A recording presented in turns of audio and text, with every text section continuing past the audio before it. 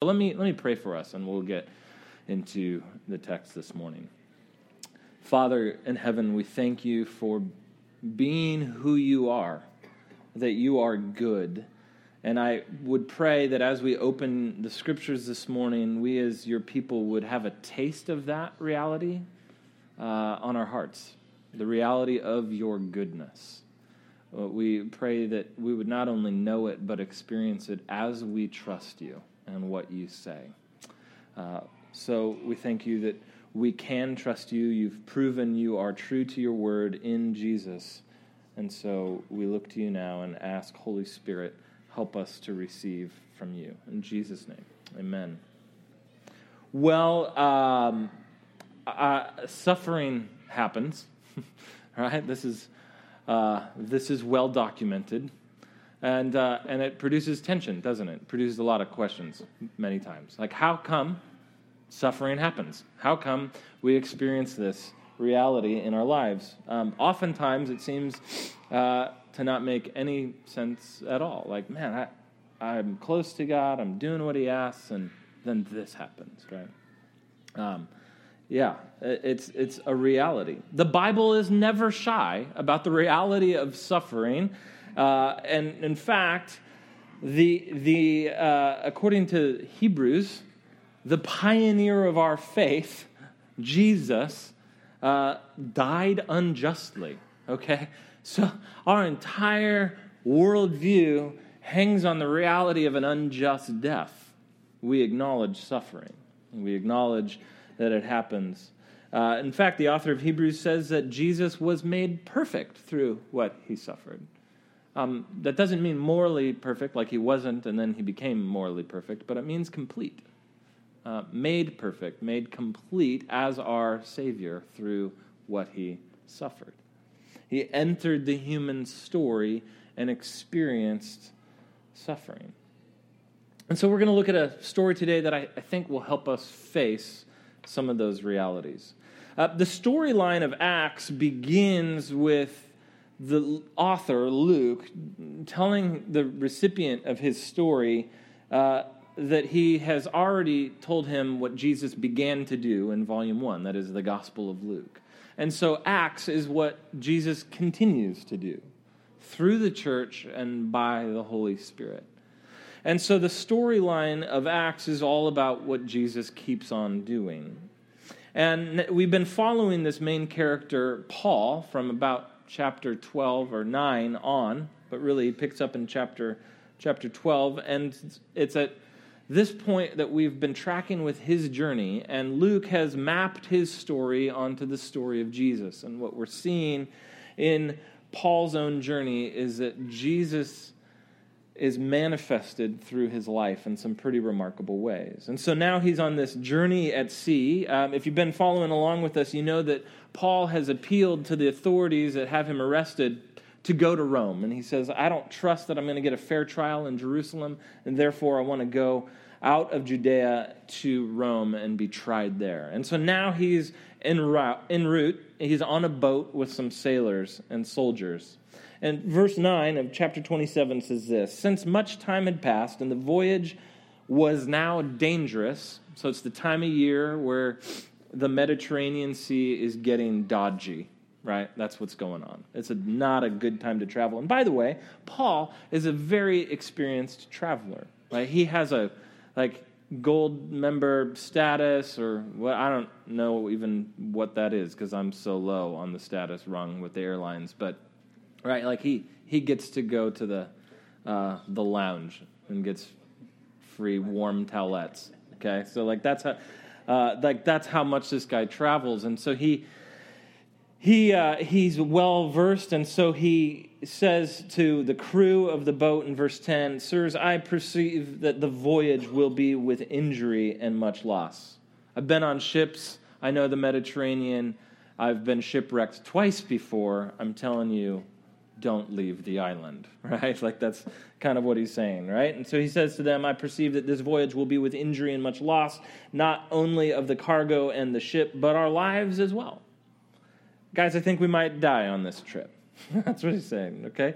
And the centurion paid more attention, however, the guy who's guarding him paid more attention to the pilot and the owner of the ship than to what Paul said. And because the harbor was not suitable to spend the winter in, the majority decided to put out to sea from there on the chance that somehow they could reach Phoenix. It's another city further west on the island of Crete, facing both southwest and northeast, and spend the winter there. Now, so we've seen on the map, he kind of goes from Judea. He goes over here to Crete, and they say, let's go from this place called Fair Havens over to Phoenix. It's a short little jaunt, right? And well, we're going to see what happens next. They set out, but now it goes from just a calm wind to a massive storm, and he's caught in this thing that's called a northeaster. You can go to the next text. It said, soon, in verse 14, a tempestuous wind called a northeaster struck down from the land. And when the ship was caught and could not face the wind, we gave way to it and were driven along. And in fact, we'll fast forward to verse 20, where it says, when neither sun nor stars appeared for many days, and no small tempest lay on us, all hope of our being saved was at last abandoned. So Luke is on the ship with him. That's why we get the we language. We're in a storm, and we gave up hope. I don't know if you've ever been in a storm where you gave up hope. Like, this is it, friends, but this is where they're at. And so you can see here on the next map, you have this picture of where they go from Crete. They were just trying to go a little ways, and this storm pushes them all the way over to this island of Malta. So they make some massive distance over these 14 days. So this storm was another one of Paul's sufferings. It was another moment of suffering in Paul's life. And all the suffering that we get in life, in a way, could be likened to a storm. When you come in contact with a storm, it's way beyond your control, and it's always dangerous. And this is what it feels like when we suffer. And so watching Paul deal with his storm teaches us, I think, something about how we can face all storms, all suffering and troubles when they come. So I want to pay attention to three things in this story. One is just the mysterious tension that we face in storms. Two is the outcome of storms, and finally, the refuge we find in storms. And we'll see how Paul deals with it, and I think it will help us as we face storms, which is another way to talk about suffering. So first, the mysterious tension of storms. Take a look with me at verse 21. Luke is telling us about how Paul took leadership in the boat. He takes leadership and he comforts those around him who are losing hope. He says this, since they had been without food for a long time, Paul stood up among them and said, men, you should have listened to me when we set sail from Crete and incurred this injury. You should have listened to me and not have set sail from Crete and incurred this injury and loss. I don't know that Paul is really mean here. Maybe it might just be a weakness moment where he's like, I told you. I get that. I can go back and look at decisions people have made and I'm like, yeah, I know. I did tell you. And no one ever appreciates it, right? No one is transformed and better off when we bring in our I told you so's. But man, I can relate.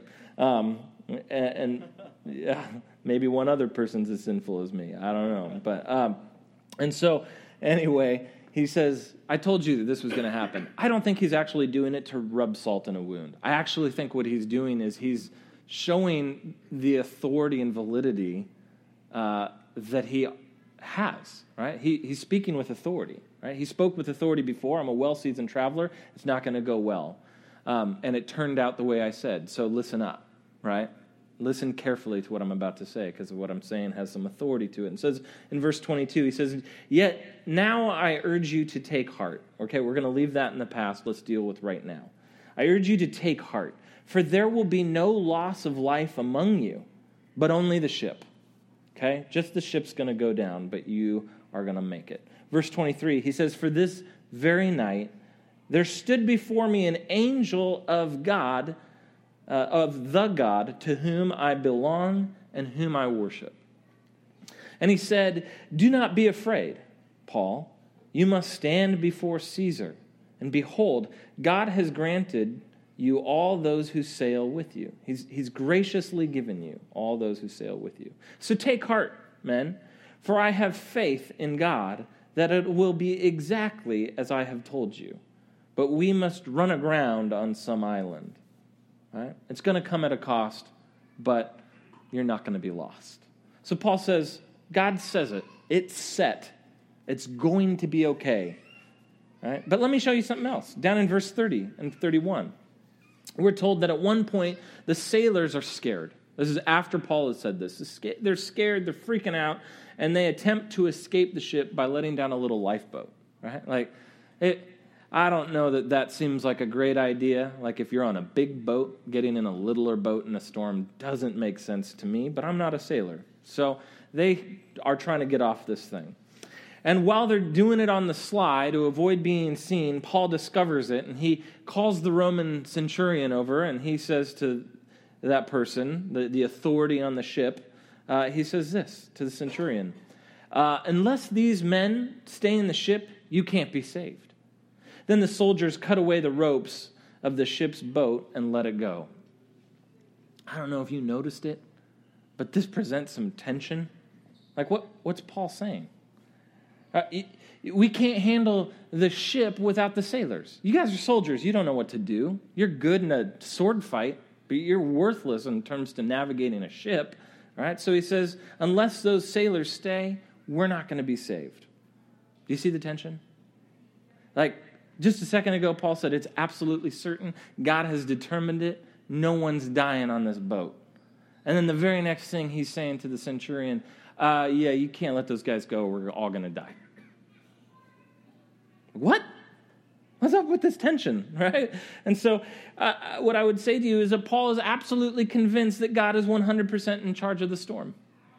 And at the same time, he sees skilled sailors about to leave, and he says, we're not going to make it without them.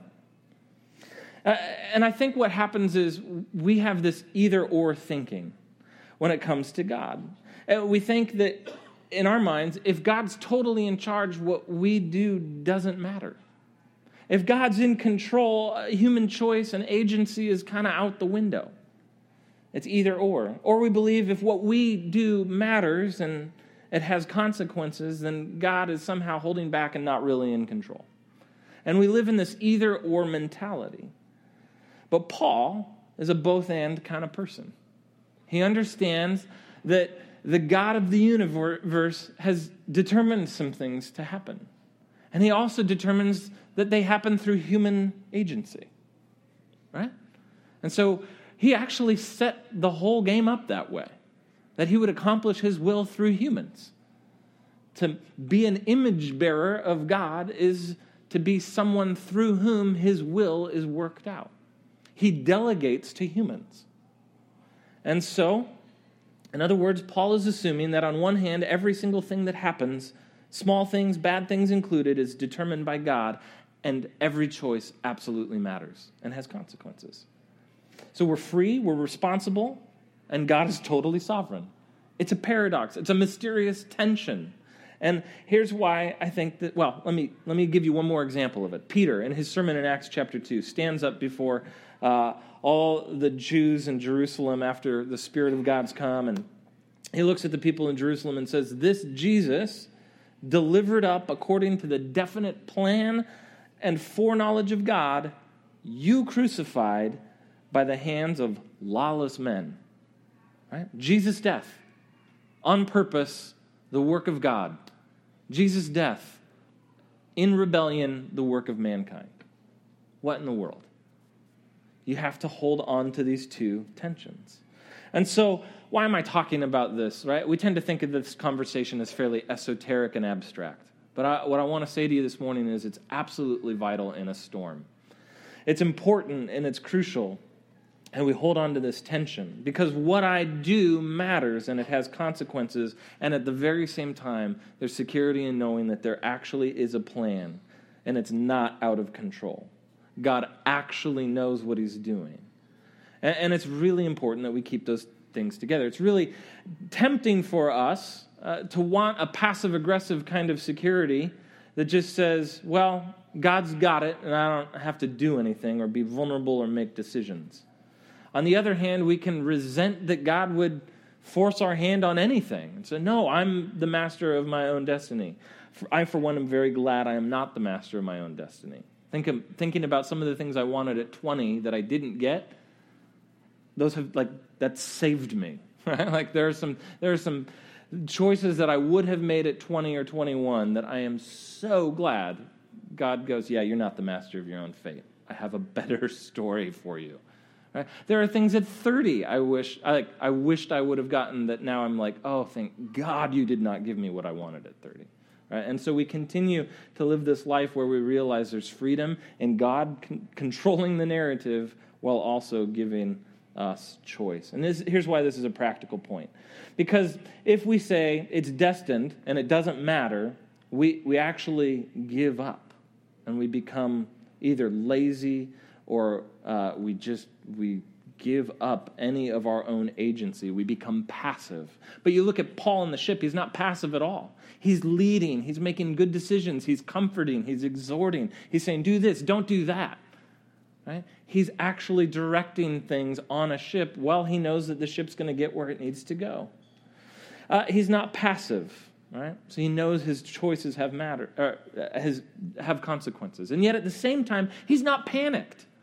And this is, for those of us who think that it's all on us and God's not really in control, this is where we go. We go to panic. And I say we because this is more my tendency. I go negative, and I'm like, oh man, the van door fell off this week. Literally happened.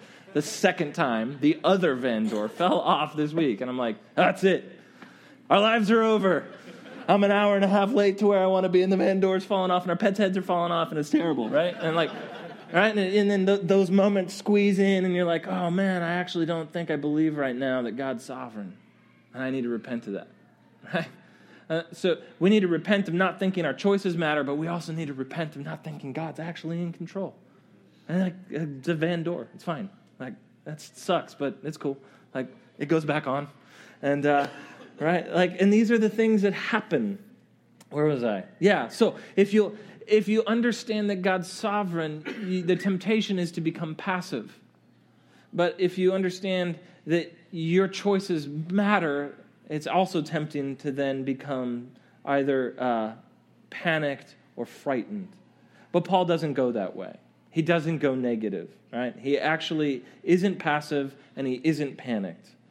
And so you have to have both of these in place as storms approach you. Storms will approach you, and they'll be totally ruinous if you give up under a false view of God's sovereignty that your choices don't matter, or if you have a false view of your own sovereignty that your choices are all that matter. Are you with me? Yeah. Okay, so let's keep going. This mysterious tension of the storm is there, but what's the purpose of the storm? Let's keep reading. As the day was about to dawn, it says, Paul urged them to take some food, saying, today's the 14th day that you've continued in suspense and without food, having taken nothing. Therefore, I urge you to take some food, for it will give you strength, for not a hair is to perish from the head of any of you. And when he had said these things, he took bread and, giving thanks to God in the presence of all, broke it and began to eat, which is an word-for-word reminder of Jesus' Passover, right? Word for word. That Jesus, in the moment of his ultimate storm, breaks bread with his disciples, feeds them. I don't think this is a Eucharist meal on the ship, but we're reminded of Jesus in this moment. And so here he does this. He breaks the bread and he gives it, and he nourishes the people around him, giving thanks to God in the presence of all.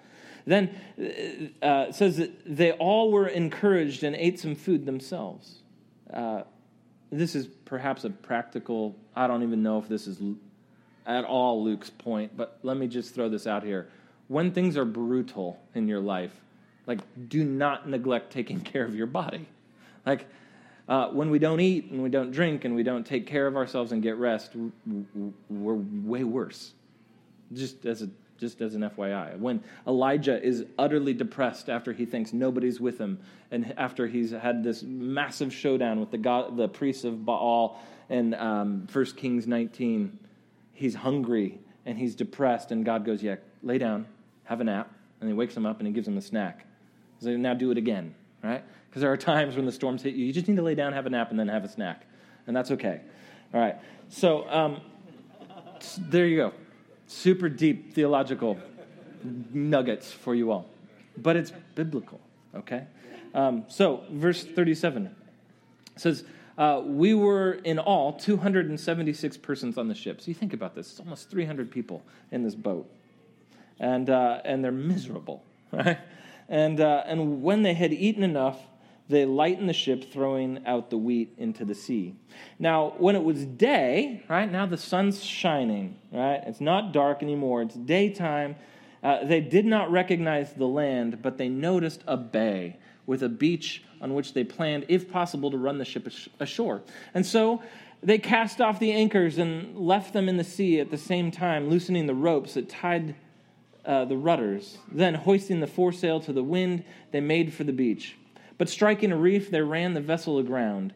The bow stuck and remained immovable, and the stern was being broken up by the surf. And the soldiers' plan was to kill all the prisoners, lest they should swim away and escape. But the centurion, right, this Roman soldier, is playing into God's plan.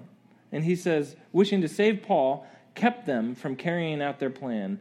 And he ordered those who could swim to jump overboard first and to make for land, and the rest on planks or pieces of the ship, so it was that all were brought safely to land. This is a remarkable story. I mean, you can smell the tension. You can feel the sea salt air, and you can feel the hunger and the adrenaline rush through your body as you think about jumping into the cold ocean. You can think through this for a minute and imagine yourself there and the scene and the noise of wood breaking. And it's intense, right? And what in the world is God doing in this? He's bringing something about. And so Paul had this storm-tossed life. He was a veteran. This is his third shipwreck, by the way. You can just imagine Paul going okay, so the exits are here, here, here. He's telling everybody what to do. Flotation device underneath your seat. Go with me, guys. And so there is an outcome, though, to this storm. What in the world is God doing when he sends storms? Why does he allow them? This is a really big question, and we're not going to tie up all the tension in one message. But why does he allow it? Why does he allow the storm to come? There's some big general answers, but before we get into that, let me just offer one thing that strikes me from this story. It's interesting to me, just if we look at storms as a metaphor in general, it's interesting that if a storm comes on you and you're in a boat and you're actually able to keep it on some kind of course and you're able to keep from breaking apart, the end result is you're probably closer to your destination than you would have ever been under the steam of a normal wind. And that's what happens in this story. They wanted to just go a few miles to Phoenix, not Arizona, but Crete, and they ended up really close to Rome. They ended up on Malta. And so this storm moves them quicker to their destination. You would have been driven toward your destination faster, right, than you ever would have been with a clear sky. If you can survive the storm, you're actually better off. And so Malta is close to Rome, and this is the destination. God is getting Paul, his messenger, his authorized messenger, to Rome for the sake of the gospel. And this idea, it begins to get at a little bit of what I think the Bible has to say about storms in general. And the aim of the human life is to be like Jesus, to be conformed to his image. And there are just, if I have what I want when I want it, I won't be like Jesus. If I end up with comfort, which is what I want, and total security without risk, I won't look more like Jesus. And so what's interesting to me is that Jesus himself was perfected through what he suffered. And so we follow him in his pattern of life. And it's going to mean discomfort. And it's going to mean storms. There's a couple of general things, one general thing and one specific thing that I think we can pull out of what Scripture teaches as a whole related to why storms. The first is a general purpose, and it's this, that the general purpose of storms is good. This is where we have to trust God's character. The purpose of the voyage for the captain of the ship is to make money, right? It's to get the cargo to a place so that he gets cash. So the voyage of this trip is not working out for the captain, right? The wheat's overboard. He's lost not only his cargo, but he's lost his ship. And you would say, purpose of his trip has been ruined. But God has a bigger purpose, right? He wants to actually save lives and get the gospel out of the mouth of Paul in Rome. And so he is bringing about a good. There's two verses, one in the Old Testament and one in the New, and I'll try to move through this fairly rapidly. But to get the verse in the Old Testament, you have to have a bit of the background of the story. You guys remember this guy named Joseph? His dad, Jacob, had 12 sons. Joseph was his favorite, and he spoiled Joseph. And it created sibling rivalry of the worst kind. To one day when Joseph was vulnerable and alone, his brothers jumped him and threw him in a pit. They wanted to kill him, but instead they sold him to some slavers who were taking people to Egypt. And so what happened was they went back to Dad with some of his clothing and an animal's blood on it and said, here, your son's been killed by some kind of cougar or something. And then so the story goes on, and he goes to Egypt, and he's a slave in the house of Potiphar, and this guy who's an official in the Egyptian empire, and he does really well, and he succeeds, and he's responsible for the whole household, but he's also really handsome, and so Potiphar's wife develops this thing for him, and so you might say he's attacked by another cougar, and so then what happens is he refuses her advances, right? And so she calls foul, and then he goes into prison, right? She wrongfully accuses him. And so every turn in this guy's story, he gets into prison, and he serves in the prison, and he's elevated to this status of ruling in the prison, and yet he still ends up being kind of betrayed by the promises of some friends. And this guy's story is just one storm after another, after another, after another.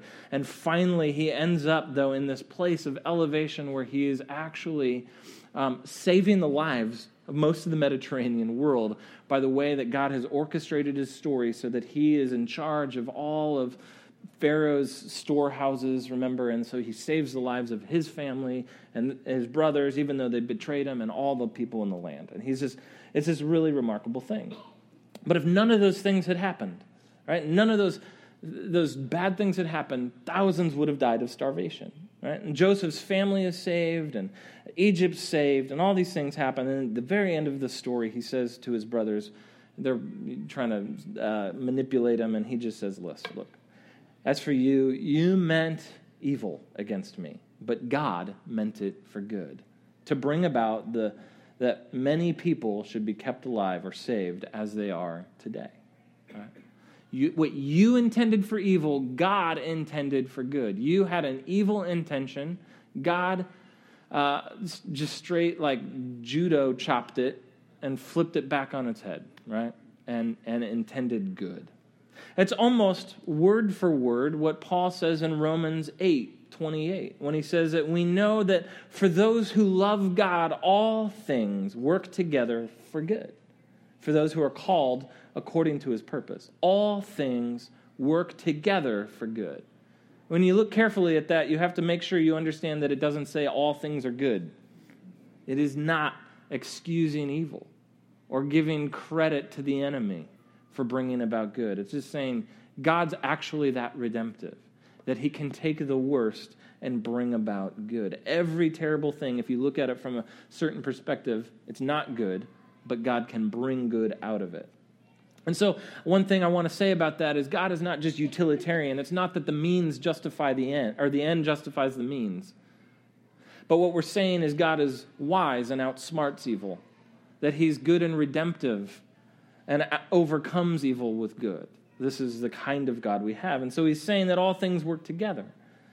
That from the vantage point of heaven, he is working out good. Every evil intent, we'll see at the end of history, God has done something with that is, in the end, redemptive. And so that's God's overall purpose of storms. But the reality is most of us don't live like Joseph and look back at our lives and go, I can see now how everything stacked up. more often than not, people's storms look more like Job, who's the character in the Bible who is completely righteous, and yet he's overcome by storm. He loses his family, he loses his possessions, he loses his health, probably loses his marriage. It's a bad situation. And he never gets an answer for why. He never gets an answer for why.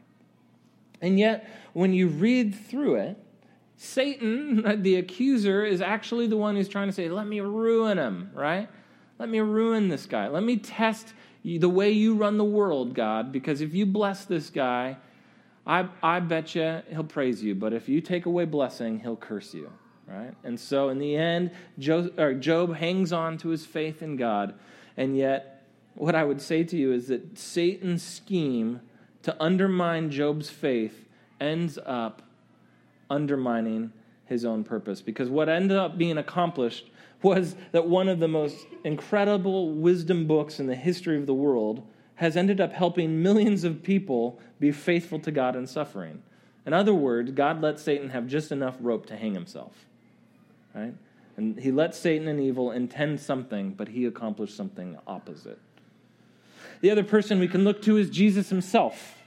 You think about how great Jesus was, and you imagine being his follower and then seeing him on the cross. And you think, there's no way God's in this. There's no way God's in this. And of course, all the horrible things that happened to Jesus, all the anger of the world and the religious authorities and the fury of Satan, all of that evil unleashed on Jesus, it accomplished something. It accomplished atonement and redemption and ultimately led to resurrection. It's interesting, though, because we never ask the question, I don't believe in God because he let Jesus die. Right? Nobody ever says that, right? Because we know why. We know that God had a good intent for it. And so where we are stuck is in the tension of knowing how Jesus has brought about good and how sometimes our storms just don't make any sense. And so we live in that tension. Faced with, do we trust that God will bring about good? That's the overall principle. He will bring about good. He is working good. But then there's a particular purpose as well. It's not just the general purpose that he will bring about good, as he's shown that he has done through Jesus and will do at the end of history, but he will also produce something else in our lives.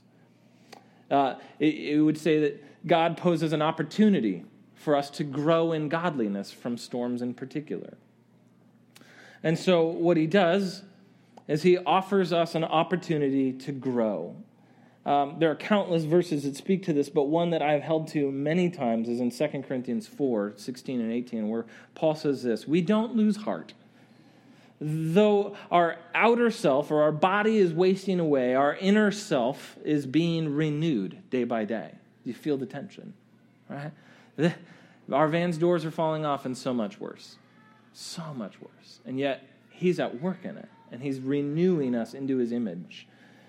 It says that for this light momentary affliction is preparing for us an eternal weight of glory beyond all comparison, as we look not to things that are seen, but to things that are unseen. For the things that are seen are transient, they disappear, but the things that are unseen are eternal.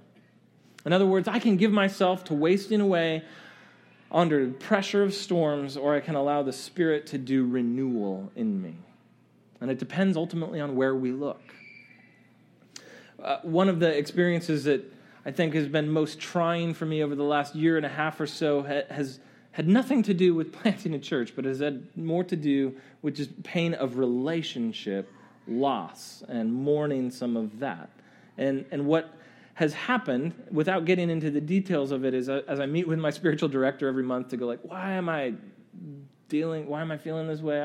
I get to vomit and go like, well, I don't know what God's doing, but let's pray through this, right? And so what I've found is over this year, God has just softened me in relationship in ways that I wasn't soft a year and a half ago. And what that means is that it's only through the storms that we actually end up resembling Jesus. Right? Because Jesus himself is the one who has endured the storm. And that's where I want to go next. Where do we find refuge in the storm? Where do we find refuge? The only way to make it through a storm better is, again, if you can be held together in it. Right? A storm can take you apart. You can also be refined. And so what I would say to you is, how is it that we don't waste away, but how is it that we are renewed? Because every time a storm hits you, you have an opportunity to reach into a refuge or to just be anxious. Storms shake you, right? And so where do you go to find refuge? How does Paul do it? What does Paul say? Back in verse 23, he says this, encouraging the sailors. He says, "For this very night there stood before me an angel of the God to whom I belong and whom I worship." Now that language of to whom I belong is covenant language. That's the language of God's promise and his power to keep his promise. When he says to Israel, "I will be your God and you will be my people," a possession, right? It's this, I am my wife's husband, right? She is my wife. There is this covenantal, like, not weird possession, but like we belong, right? And that's what Paul's saying. I belong to this God, the God to whom I belong. He's describing this covenant marriage language. And so what he's saying is the strength of our position is not so much that we hold firmly to God in the storm. It's that he holds on to us.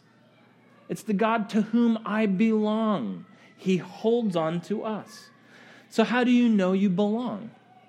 How do you know God's not against you and the storm is proof? See, there's this Old Testament story that Paul's story actually reminds us of, where there was a messenger, a preacher, who was sent to the capital of an empire on a ship with pagan sailors, and there's a storm. And they know they're not going to make it, so they start throwing their cargo overboard. You know, this story is about Jonah, right? Except he's running from God. He's not running to do what God wants. He's actually rebelling against God's compassion. He's rejecting God's mission to share good news. And the storm is for him. It's a storm of wrath, and it's a storm to bring him back because he's in rebellion. And it might be easy to think when storms hit you that it is because of something I've done wrong. It's because of... Now, there's plenty of self-induced storms, don't get me wrong, right? Like, you can't run a red light and go, it's a storm. I'm suffering now that I have to pay this ticket. Like, that's insane, right? But what we tend to do is every time something gets hard, we go, oh no, God must be against me. He must be out to get me. What have I done? All right, and we either blame him or we blame ourselves. And it might be easy to think that way. It is easy. But there could be a different reality too. The storyline of the scripture is that we live in a broken world.